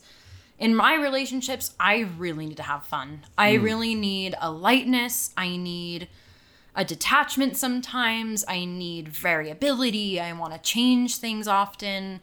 I want to do new things. Adventure always brings me closer to my partner. And I've noticed this with friends lately, especially as a therapist on my weekends and when I hang out with people, I don't want to go into the depth of life and the harshness of life. Because that is just my life especially as a clinician. therapist. I don't care what sign you're on. And so it's really important to me that in my relationships outside of work, and even with work, I'm always adding a humor or a lightness. When it's not important that you're not humorous. Yes. So it brings that balance. I like and that is definitely something that I appreciate. What were your past 2 boyfriend signs? Do you know? Alec was a Cancer. To society. No, No, I he love was Alec. very It's my guy. sweet. And who was before? Tim Boop. I'll bleep it out. was an Aries. Okay, so Cancer. Okay. Yeah. Just wondering. Aries. Max is a Virgo, yeah, the Virgin. Pisces moon. Okay, and so again, Bob Dylan's just Gemini through and through. He is a Venus in Gemini. That's good to hear. As well as me. Gemini. Other Gemini and Venus friends, as you can probably guess, some people who like to laugh in relationship. Kristen Bell. Oh, Chris Pratt, goat. Margot Robbie. I just put her in there because she's one of the hottest women on earth. I'd take Kristen Bell. Dwayne Johnson is funny, and Channing Tatum. I don't know much about him, but apparently he's got a Venus He's in hilarious. Gemini. He is pretty funny. I saw him in a couple comedies, 21 Jump Street. I was like, oh my god! So he looks like this. He can dance like that. He's a good actor, and he's fucking funny. Like, this is too much. There's a lot going on with him. It's overkill. That I appreciate. Whatever creates the light stuff, I like to say, also creates the dark stuff. Yeah. Well, I like him. I think he's gotcha. fluid and great. Me too. And for Shout out Kyle, Leo, and shout out to Channing. I know you're listening. He was such a tuning in. big deal for a little bit. Kyle, he was like the Ryan the Gosling god. v. George Yeah. Clooney, like Who's these it now? major dudes. Michael B. Jordan. Yeah. He's pretty good. I'd do a threesome with Michael B. Jordan and Channing Tatum. All right. Venus in Leo. Another Kyle, you and Linda Cardellini just have a very interesting connection. Okay. I put her in there because I know you like her. Amy Adams. Oh, well, she doesn't. Linda Cardellini is nothing compared to me. Amy Adams. Compared He to is Amy Adams. tongue twist. She's the number one pick. She seems so Evangeline intense. Lilly. Kyle's walking out the door. Luda. Oh yeah. Yeah. Watch out now, they're very ridiculous in the club, looking so conspicuous. Lindsay Lohan. Oh, no wonder. I saw all the girls I had crushes on growing up. This How is so crazy great. is that? Zoe Saldana and Christoph Waltz. Okay, great actor. Au revoir, Shoshana. All right, let's go on Glorious to bastards. Mars, as we know is the god of war. The next planet, Aries. Yes, so Aries is Mars's natural ruler, as we can anticipate. Humanity's next base. Aries is actually my Mars sign, so it's at home there. Jamie gets shit done because Mars tells you how you initiate projects, how you take action, and how you follow through. Your physical energy, your aggression, your anger. If you think of war, the conflict and violence, it is Fire and that anger. energy. Yeah, man. I only know a couple of Aries, but they're very angry Woo, people. yeah. And what is also great, it is that I'm gonna act before I think kind of energy, which is a very impetuous Aries thing. It's also that first sign of the zodiac kind of energy, that little kid, like, Child. I'm just yeah. gonna do. Have a lot of initiative, which is awesome. Mom was an Aries sun. Yeah, mom was an Aries. Do you sun. vibe with? Do you think that makes a lot of sense without seeing the rest of her chart? Because she's very much a child. She's very childish. Very childlike, very impatient, Yeah. which is a very big Aries trait. It is not okay to move slow as an Aries in Mars, or whether it's a sun or anything. She's just so warm and nurturing. I really am in the process of trying to get her birth certificate so I can do her that'd be chart. fascinating. It's very possible she has a Virgo moon, which would make a lot of sense. Anyway, you have a Mars in Leo, so it is a same as fire Venus. sign. So there is that relationship there, a fiery planet with a fire sign. Okay. And it is similar. You have a lot of consistencies again. This is going to be in your 4th house again, and it's in Leo. So similar to Venus for me. Yes, very similar. It is that fire fixed sign. This position gives a drive for significance and a strong need to create. Again, Leo is one of the most creative signs. This is a vital position for Mars. Passions run high, and so does desire. This is one of the more sexual positions of Mars. If you're looking at sex drive in your ability to take initiative, start something new, you're going to want to look at your Mars sign. What does that have to tell you? Yeah. And then we have, rarely does somebody with a Mars in Leo live life without a true sense of a calling. You act with authority and power, and your personal magnetism aids in getting you what you want. Yeah, it's You true. have a presence, that's for sure. No, and it's you true. can really influence the people around you. Okay, it's in your 4th house, which again is home, family, roots. So you can be fiercely protective of your close friends and family. Anger may be deeply felt, but also deeply buried. And as a result, it can be difficult for others to understand where you're coming from. You might be considered a real enigma. Passive aggressiveness is common with this placement. Okay, so a couple things there. I would say if my anger does exist, it's the least thing I feel, so it's probably buried, I guess you would say. I have no idea. So, and then the last thing you just said was, passive aggressive is one of my least favorite things. So maybe it's the thing that I hate about myself when I was young, and I was like, okay, I hate this, so I see it in other people, hate that, and I made a conscious choice to really be direct in front with people instead of doing that passive aggressive. Unless for a joke. And I also think you use your humor in like a passive aggressive anger way. You know what, Jamie? I think you're right about that, probably, because I can call out something without being direct. Yeah. In a funny way, and everyone's laughing. It's like, wait, you just told me like my mom sucks or something. You know? Yeah, that's actually a very fire sign trait. So Aries has no tact at all. Usually they just go for it and have no cadence. Sagittarius is a master at delivering very harsh information with tact and with humor, so it softens the blow. Interesting. And Leo has that ability as well, but it's usually in a more defensive way. Fascinating. Whereas Sagittarius is to teach, the Leo is more of a to put in their place.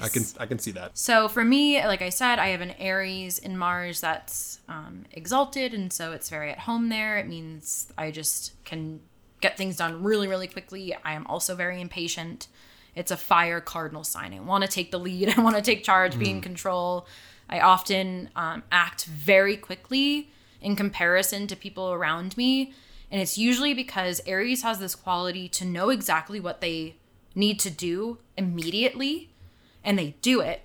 But for other people, they might be like, you're being impulsive. Right. But for me, Gemini would it's say, like, think about this, is this, I know you're feeling it really strongly, but take a second and think about it. Was usually what I do. And then I do it. And if you know me, I'm very determined. And once I have my mind set on something, I'm going to do it. And oftentimes it was the right call. I switched my major a month into college. I remember calling Dad and being like, I'm switching to psychology right now. And Dad's like, just finish out the semester. I'm like, nope, going right into psychology. Forget it. Yeah, okay. I know it. I look at Dad now, I'm like, see, it was exactly what I needed to do.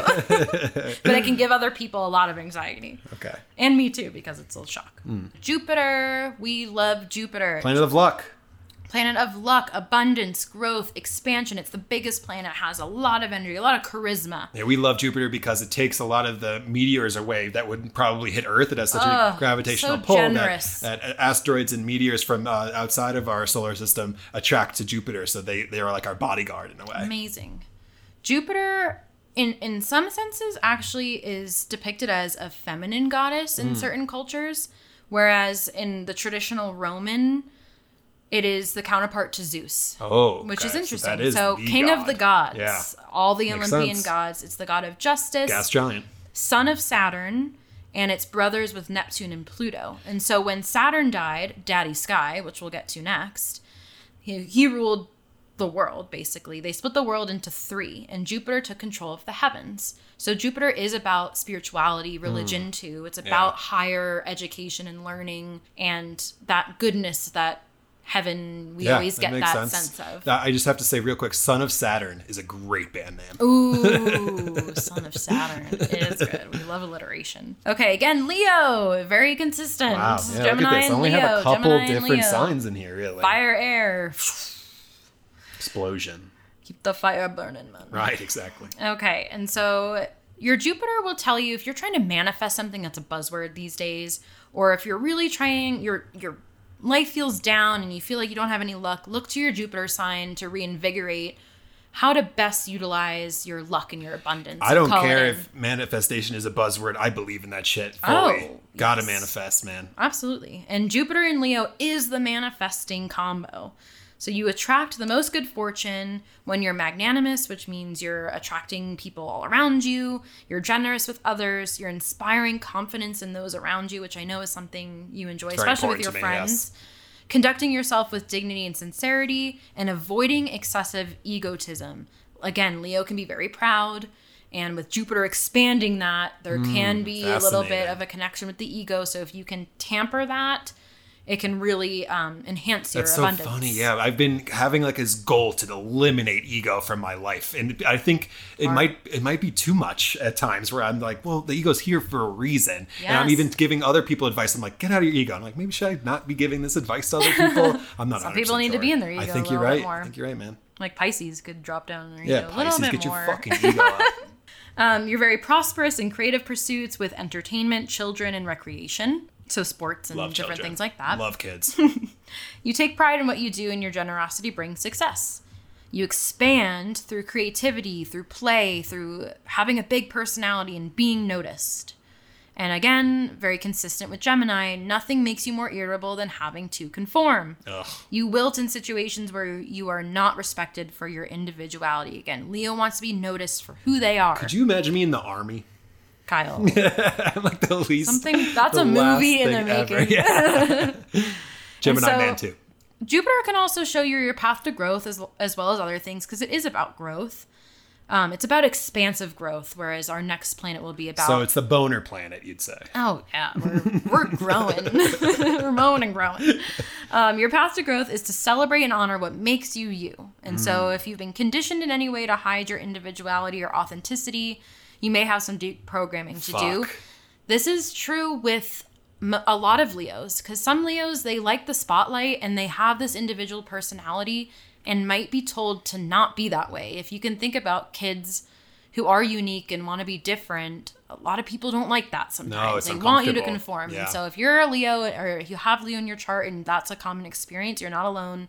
It is important to really own that part of you. Yeah, a big thing that comes up there is school, right? School Yes. needs no child left behind. They need you kind of in uniform, kind of all aligned. And that fucked me. That fucked me. Okay, your nature is to experience life as an adventure. You're at your best when you've got parties or fun things or trips or travel to look forward to. Yeah, like I've said before, previously on the podcast, on Monday, if there was a party on Friday, that school week was so great because I knew that there was something at the end of the week to look forward to, a social event that anything could happen. You've been talking about this wedding coming up for months. We've been talking about Kate May for months. Yeah. We always get excited. I need something to look forward Me to too. in life. I think most of us Which is do. good. Yeah, when you don't have that, it's probably depression. Get it checked out. Okay, it's again in your fourth house. Your fourth house is just booming, which It's a party in there. it's a party, and it has Jupiter there, which illuminates and enhances that even more. And takes Jupiter the bullets. can kind of enhance things like a sun sign would. So this just means that you have extra abundance, opportunities for growth and expansion, and luck in areas of the home and family. I have a Jupiter in Scorpio, water sign, fixed. So again, where my abundance is, where my luck comes from, is when I feel my emotions, when I allow them to flow, when I'm able to be intimate with other people and share them with other people. That is really hard. Again, using my emotions for manifestation. All right, now we're going on to Daddy Sky, Saturn in Aquarius. You have, so Saturn represents, whereas Jupiter was expansion, abundance, luck, and growth through that, Saturn is the opposite. Saturn is about hard work, effort, how we grow through boundaries and responsibility and working hard. So having an air sign seems kind of opposite to that. So Saturn's natural sign is Capricorn, which is an earth sign. It's Right. like slow and steady, hard work and dedication wins the race. I'm going to focus on one thing and get it done and be limited. Not never a been like fun that. thing for Geminis or air signs. And so having Saturn in Aquarius is a little bit of a conundrum. It's a little bit of a balance. He is the sky daddy, the god of periodic renewal and liberation. The ringleader. As well as dissolution, but agriculture and wealth. So how hard, steady work leads to abundance and success. And so Saturn gets a bad rep sometimes of being, he's not really that fun. Yeah. It's kind of Get your shit done. Yeah, it's just... Mow the lawn on Saturday morning before you go out. Shovel the driveway. All right, Saturn, I'll get it done, goddammit. And it's that father energy disciplinarian, but it's always like he helps you get rid of and let go of what no longer serves you, so your path forward is clear. So it's extremely important. It's so important. Yeah. And so something about Saturn, so now we're getting closer to the generational planets. So these planets are farther away from us, right? And so their time to move around Earth and get back takes a little bit longer. And so anybody born who's listening between February 1991 and January 1994 has a Saturn in Aquarius. That's a big part of our demographic. As well as January for our older population, January 1962 to March 1964. Okay. And something really interesting about age of Aquarius, if you think back in the the day, the 62, 64 is a civil rights movement. Today, there's a big civil rights movement, which we're talking more of a, I don't know, what would you call it? What kind of human rights movement, Absolutely. really, for all visibility of all walks of life here. Yeah, hell yeah. So this is an important time. And if you're listening, if you're in our age group, this might apply to you. And so this details a mini generation of innovators and rebels. You're objective. We are scientific thinkers and progressives. Friendships are really important to Aquarius, and you're usually long-term and taken very seriously. In youth, there may be a fear of being the odd man out, and you may go to many great lengths to fit in and be widely accepted by others through your life. Or you could do the opposite. You feel comfortable and you take on the role of rebel that you're prescribed to, but it's also as another way to avoid feeling judged. It's almost like be the joke before anybody can get to it. I guess I have to say I definitely identify with that. Becoming the rebel, becoming the, hey, this guy doesn't care. Yeah. This guy doesn't care what you think about him. He'll do whatever. I definitely took that into value and personified that especially in high school and middle school and those kind of areas. So that definitely aligns with me. And for this group too, trusting your intuition can be really hard. Again, it's the air sign in this very dogmatic earth sign, and so there's really no sense of water or connection or what do I feel and how can I trust that. And so accessing your intuition might be a path of growth for you. And something that's really important about Saturn, some of you might know about a Saturn return. And so Saturn returns back to the place it was originally in your chart every 27 to 29-ish years. Yeah, so Jamie, let me say, this was the final nail in the coffin for me to be like, okay, fuck it. I'm not denying in astrology anymore, because this past February, January kind of movement, I just felt a lot of shift in my life and just change and this overwhelming kind of like responsibility to start acting on things I've always said I was going to act on. And I happened to Google all right, let's look up when my Saturn return is. And it was like 3 days before I Googled. And I was like, holy shit, fuck. I have to just have faith and give myself up to the stars. Totally. And if anybody out there remembers, what did they call it? Like the Christmas star. It was this great conjunction around Christmas time of Jupiter and Saturn. They're still moving together in Aquarius. And so that was a big deal. It was one thing that doesn't happen very often. Yeah, and so like it does 250 years or something represent a time that is difficult. I mean, Saturn really, if it has Jupiter next to it, Jupiter is enhancing. That's father and son. Yes. Interesting. Yeah. There. That's an interesting connection. It is an interesting connection. I mean, that's, I think, why there was such a Christian connection with it too. Jesus and God and all that. Makes sense. Jazz. Just pictured God and Jesus doing jazz hands together. Even though they're like the same, but they're also father and son. There's a lot. I know. I don't understand it rightly myself. It's a different podcast. It is. So what's important and key in discovering if you're going through your Saturn return or you went through it or you're coming up on it, it's really important to look at the house that it's in, because the house will tell you what themes your Saturn return might be trying to contract and have boundaries over, or to have you focus on, so that you can move into the next part of your life with that cleared out and focused. Yeah, I can see that. So for you, Kyle, it's your 10th, and then you're also going to want to look at the directly opposite, because they tend to go hand in hand, which is the 4th, which we've talked about a lot. Yeah. And so your Saturn return is happening in the 10th house of career and public image, your reputation, ambition, sense of mission and purpose in life. Yeah. It's your work it is kind of like your work ethic. Yeah. This is a natural house for Saturn, so that's really great. Goes hand in hand. And it can, I don't know, you can talk more about this than me, but it can be about walking the talk, putting your values, your beliefs, what you love into action, making that your career, and how people will remember you. Yeah, this is everything I read when I was reading about what a Saturn return is, and I was just like, holy shit. Before I even looked it up, all of these things were definitely, I wasn't necessarily acting on them as much as it just felt like I needed to. It's like, okay, it's ready to explode kind of thing. There is a pressure, I felt pressure around this age and your Saturn return that a lot of people will comment on. I feel this pressure. I don't know why. I don't know where I'm going. I don't know where I'm supposed to go. But and that's where, yes. And if you're feeling that pressure, that's why the 27 Club is. Yeah, they all flame out. There is an idea of, Janis Joplin, Jimi Hendrix, Kurt Cobain, of this pressure. If we're not aware of it, it can really get to us. It is intense. It's not to put it lightly. And so this is another way in which your chart can help give you some guidance during, 27, 29, you're about to turn 30. It's a big point in life, right. Like quarter In life. many ways, yep. And so if you look at your chart, or if you want to message me and I can look up your chart, tell you what house it's in, give you some of the themes, it can maybe focus where you need to spend your energy. In Saturn, do we go over what the counterpart it was? Greek counterpart of Saturn is called Kronos. Kronos. Oh, that guy. He's a guy from God of War. He's the character in God of War. I gotta look that up again.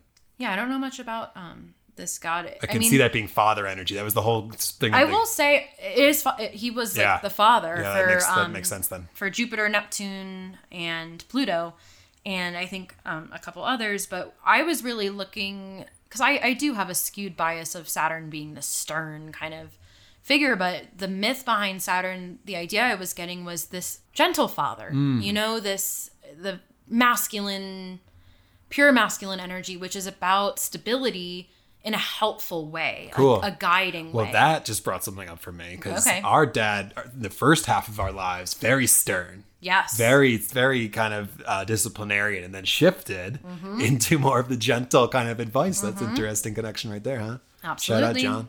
Shout out to John. Okay, I have a Saturn in Pisces, so my Saturn return is going to happen very soon. It's going to start within the next year and a half, end in March 2023.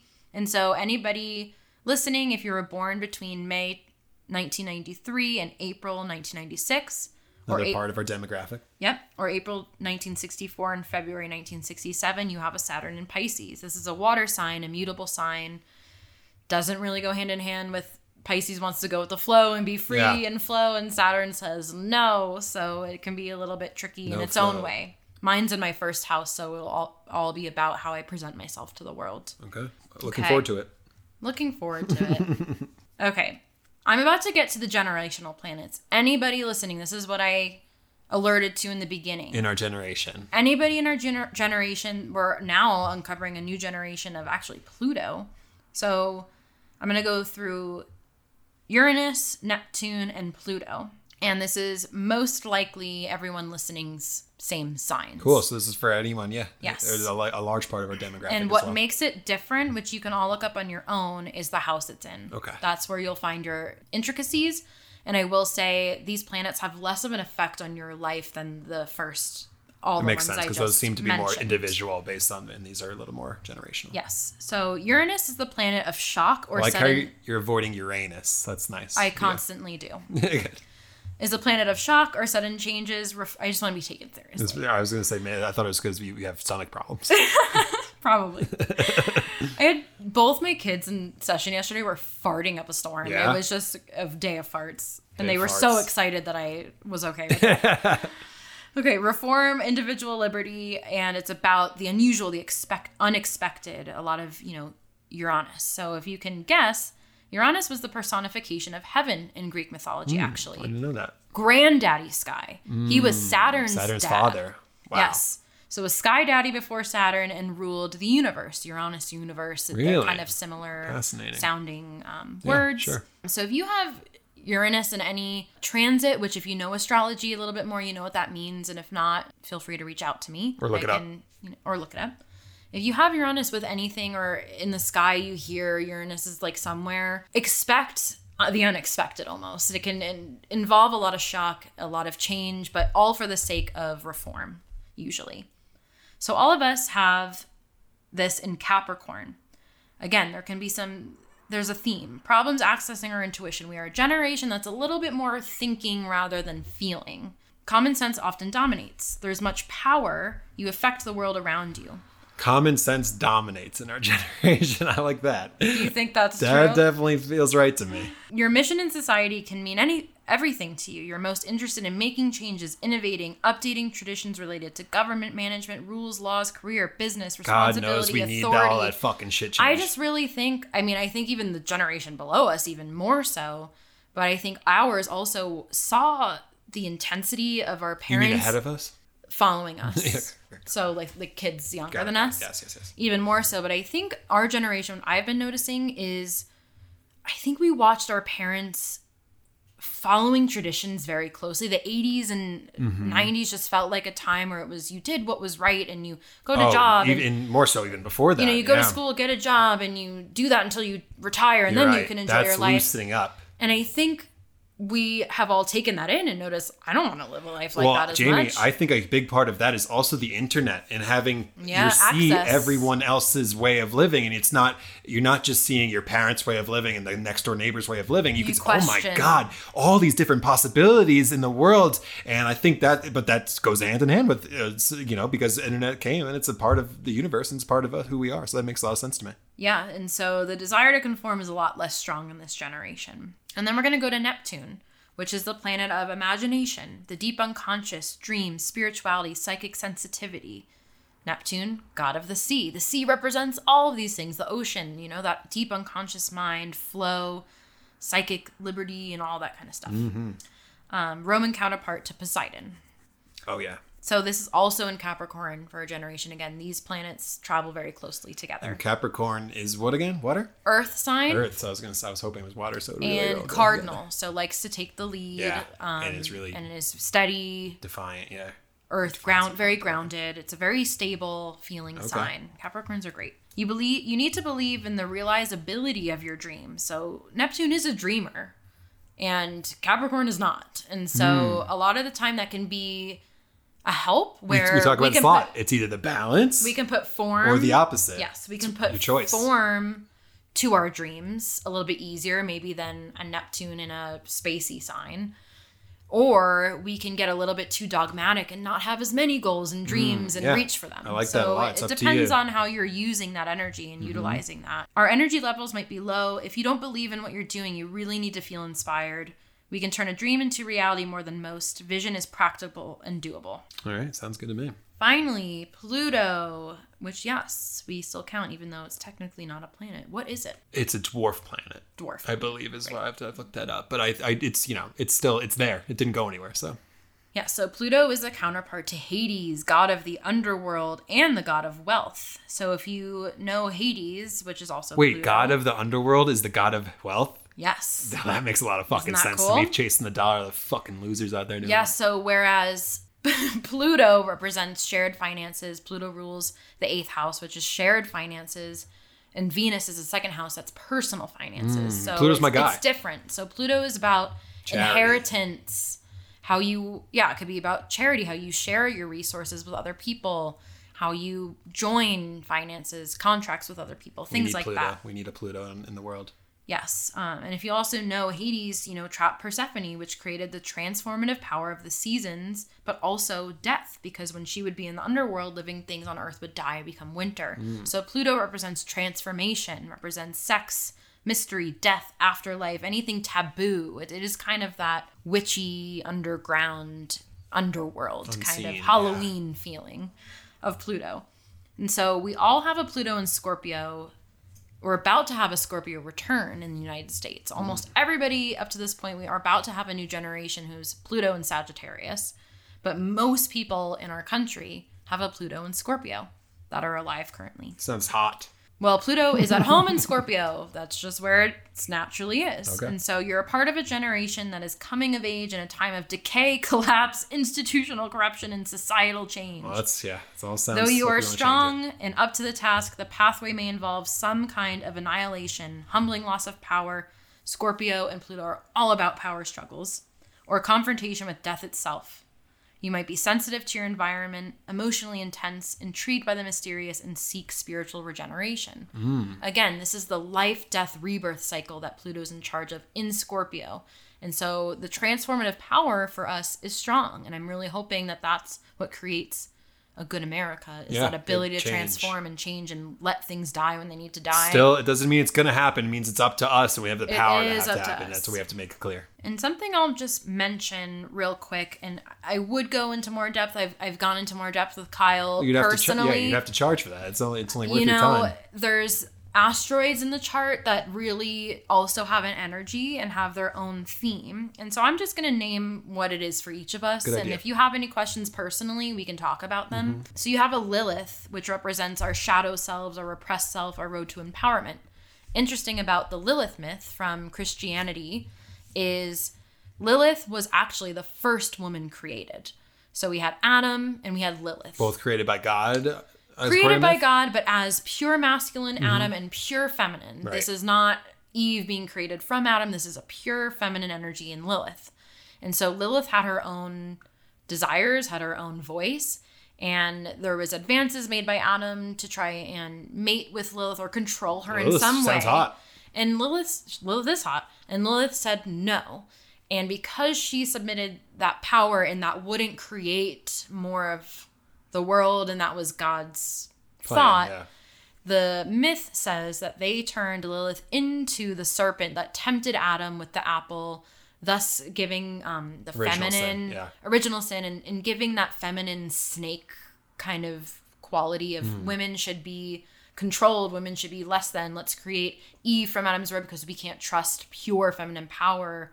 It won't give us what we want. So going back to that original moment, knowing all this, would you have told Lilith, hey, maybe it's a good idea that you do combine with Adam, so we don't have to go this other route? And you can both be balanced and be one. She made the choice. I would like to counsel Lilith to find ways that this would also benefit her equitably. Perfect. And because so it was God. Where she could take her time and make her own decision. Why does this benefit you? What are the repercussions following, other than just standing your ground? A segment giving Lilith and Adam therapy is fucking genius. We're gonna and do then that. Eve too, like couples therapy with a cheater. We're gonna do the skit like that. That is funny. Okay, so what Lilith basically represents because of that is the repressed nature. Did you watch True and Blood? shadow nature. Oh yeah. There was a character, Lilith, at one really? point. Yeah, she was later on in one of the seasons. She was intense. I can remember. Yeah, I mean, it was like, that is the myth of it's dark. And that's not from the Bible. Dark feminine. Lilith isn't It's not in the from Bible. the. I don't know. So it's not. Kyle, I'm not for sure. I don't think Lilith is in the Bible. I think I would know that. Okay. We'll look it up. So this is where you can find your road to empowerment. This might be the place in your life, and you can look this up too, where you felt like you weren't allowed to express it, or this might not even sound like you because it's your shadow. It's your repressed nature. And we all know, I've been reading a lot of Jung recently. Integrating your shadow is a big part of enlightenment and trying to get to where you want to be. These might be qualities, the qualities of this sign that is your Lilith might be qualities in other people that you want to reject and can't own in yourself because it is your shadow. It's not your nature. But if you can embrace them and work them into your life, you will find the utmost empowerment. You're no longer feel repressed by it or hidden by it. It can empower you. For you, Kyle, it is Capricorn. And so this is about your relationship with responsibility, with ambition. Oh, yeah. With slow and steady, pragmatic work. Oh, God. It all makes so much sense. And mine is in Taurus, which is interesting because I have a Taurus sun. But what the wound and what the repressed nature is, I have been made to feel wrong for wanting, for engaging in pleasure and excess and want the desire of things, because Taurus wants pleasure and wants a lot and can hold a lot. There is like this girth to Taurus. For lack of a better term. Energy, like this abundance, but it can also lead to excess. And I may have felt bad for wanting things or for feeling spoiled. Maybe I felt in my life, I have felt. Actually, again, I don't know if he's listening. I got another Taurus. I don't know if it'll be the same thing, but that sounds a lot. Very fucking true. Like I want it all, or like I've been told I've been spoiled, and I've rejected that I can have what I want and take what I want and be okay for that. And enjoy the pleasure. A small little anecdote. Recently, I bought a car and I felt very guilty about buying myself a car. Interesting. And it was like not letting myself receive and have what I wanted. I'm very bad at buying myself, and so is Dad. So that's a family thing for us too, I think. When other people buy, I'm like, hey, buy me whatever. But when it's myself, I have a hard time going to that material thing. I love buying things for myself. And so for me, it's been owning that and saying I am allowed to do that. And that's okay. Sure. Okay. And then we have a North Node, which is also, so it's a point, like a degree, a point in your chart, which we all have a South Node and a North Node. It is said that we come into this life with the South Node qualities innately. We have that down, and these are opposite signs. But North Node, we don't really have as much. And it's said in our past life, they were flipped. And our life, as it incarnates, just keeps flip-flopping back and forth, back and forth. Okay. And the whole point of the North Node is to find balance and fulfillment. And so I'm sorry, does that mean that you said they flip, so we don't really know which life I'm in now, which points where, right? If they always flip. in my next life. So my north node might be what you're describing as my south node. Yes. You don't know where I'm at. I don't know how many lives I've had. Exactly, Kyle. Interesting. And so while your north node is in Capricorn, that means you have a natural Cancer qualities. You have that ability because it's the opposite of Capricorn. Got it. So you came into this life with those natural, nurturing, Cancer, watery type qualities, and you have a path to balance and fulfill this balance through engaging in that Capricorn, which is really great because you have the Lilith and the North Node together towards the same qualities, which can really help. Again, that's a thing towards in your the chart. destiny. Very concentrated paths of focus. Interesting. And so qualities to develop with a North Node in Capricorn: self-sufficiency, taking risks outside your comfort zone, responsibility, and self-trust. Yep. And mine is in Scorpio, actually. So I came into this world with a lot of Taurus energy, and I need to balance out with some Scorpio. So my qualities to develop are courage to make changes, going all in, sharing, and intimacy. Scorpio loves change, loves all or nothing. Taurus likes to be comfortable and not change and be set in their ways. And so in order to find that balance and fulfillment, I need to challenge myself to grow and change and share into intimacy. I can see that with you, yeah. Yeah, that's definitely a big theme I resound with. Finally, we have our Chiron, which is a wounded healer. And so wounded healer basically is, we all come into this world with a wound. Usually it's we don't feel good enough and we're all trying to prove our worth throughout our life. Right. But depending on what sign it's in can point you to a wound that happened early in childhood that gives you really good insight into how to help other people with that wound as well. And so for Kyle, it is a Chiron in Cancer. This is a wound related to the core belief that one is either unlovable or having a fear of abandonment, usually related to family or the mother matrilineal line. Okay, so let's just say mother had cancer. It's in Cancer. I guess we can laugh about this. Cancer is the sign of the mother. So with a Chiron in Cancer, most people have some kind of wound tied to the mother. Okay. So, well, I guess that's probably makes a lot of sense for most, as the mother's so important to the child. But to me, maybe even more so, because this is in my Cancer, which there's no denying. Of course, this is one of my bigger ones. Yeah, and I think what's important in Chiron is not to so much, it won't tell you exactly just your wound. It will tell you how to heal, because that's the whole point of the wounded healer. Once we heal our wound, we can then help others. Oh my gosh, look at what you've overcome. We can help you too. Yeah. And so the healing is for you about going through the pain rather than band-aiding or avoiding pain. Could not identify with anything more recently. Yes. And so this placement, more than others, takes a lot of therapeutic work in order to heal family issues, mother issues, attachment, relationships, anything like that. Mine is in Virgo. This is also points to where we tend to overcompensate, which is, I always love, an interesting kind of I like that, yeah. tidbit. It makes a lot of sense. And so having a Chiron in Virgo, for me, the wound is in my ability to discriminate and find order. I might feel like there's something innately wrong with me. Virgo is a high inner critic. So I have feel like I need to fix myself, or I'm not good enough. Perfectionism that leads to critical and controlling behavior. Or if I'm messy or disorganized, I try to highly organize things. Gift is my healing journey involves integrating parts into a whole, learning to be a real service to others, and finding integrity through wholeness. And do you identify with all that? Yes. So my big wound in life is not feeling adequate and using perfectionism and controlling behaviors to overcome. If I can just control this or be everything to everybody, they'll love me. So how would you fix that? Probably just letting go of expectations and love for who I am, allowing myself to make mistakes. Yes, I do not let myself make mistakes. That's a good point. Yeah, accepting that relax that part of you. a little bit, sure. Being aware of my judgment of not only myself but of other people. Yeah, because we project that. I have one more point of information. The rest you'll be up to on your own. Oh, this is ascendant? Yes. I was going to say we didn't do ascendant yet, but I'll cut that out. What is it, Jamie? What is the last one?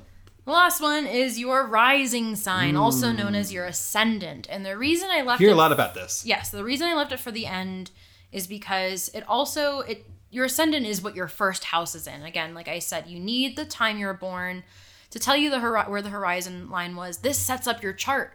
And so whatever sign it's in, whatever planet rules that, will tell you what your chart ruler is. It really does set up who you are based on. It sets up the map of your chart. Cool, I like that. And so the ascendant represents your identity, how other people see you. I was going to say, I've been told it's like how you show yourself to the world. Yes, your physical appearance, how you start anything new, your outlook on life, and your outward personality. It is very close to your sun.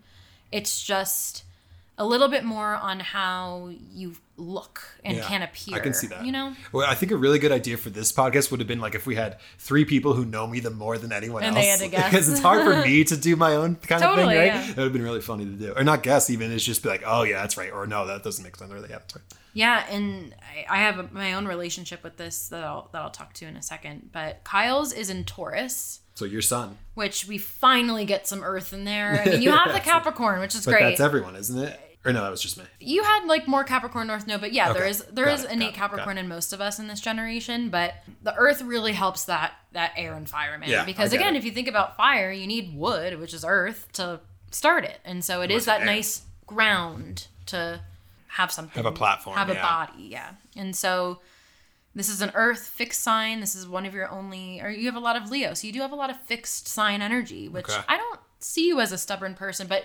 control can be important to you in certain again, when I aspects. care about something, Yes. I do like to have control of it. Okay, so to have a Taurus ascendant or Taurus rising, you appear sometimes as a Taurus.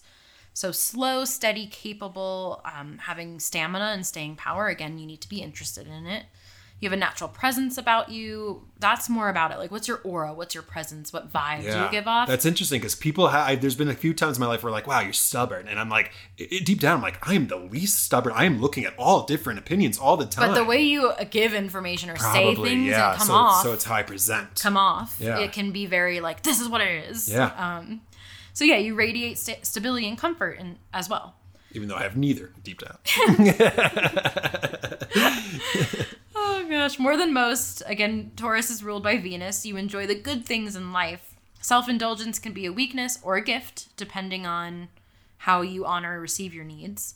Either way, you enjoy a good meal, good ambiance, music, art, beauty. What's your favorite meal currently? Immediately, I go to braised short ribs.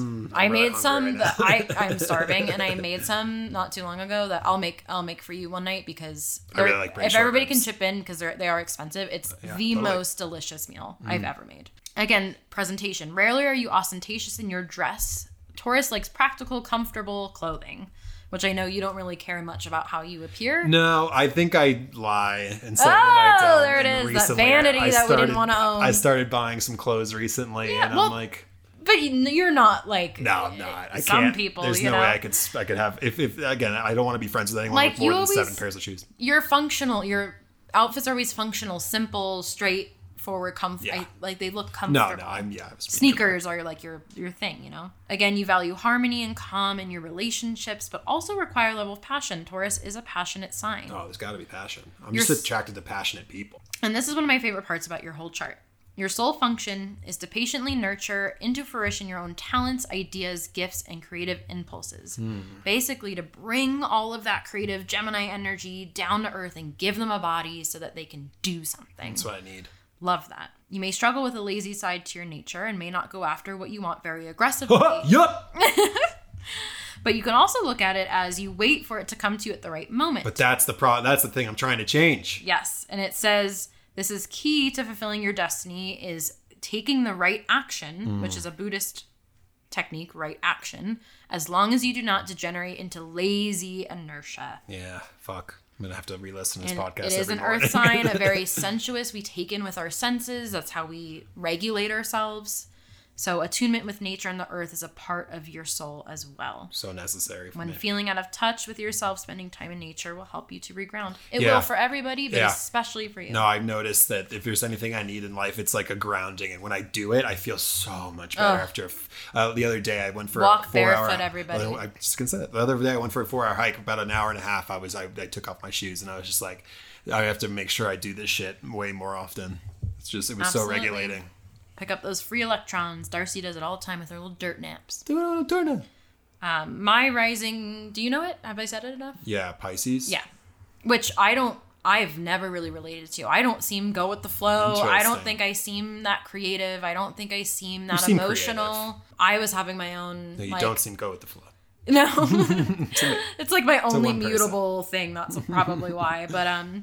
But as I've come to know, I have Saturn and my wounded healer directly opposing Pisces. And so my Saturn return is going to be a lot about aligning these, becoming more Piscean, basically, and allowing myself to be more go with the flow, more creative. We didn't go over a lot of have emotional boundaries. Symbols. So I like when we go over. We didn't like the Pisces. That's a fish.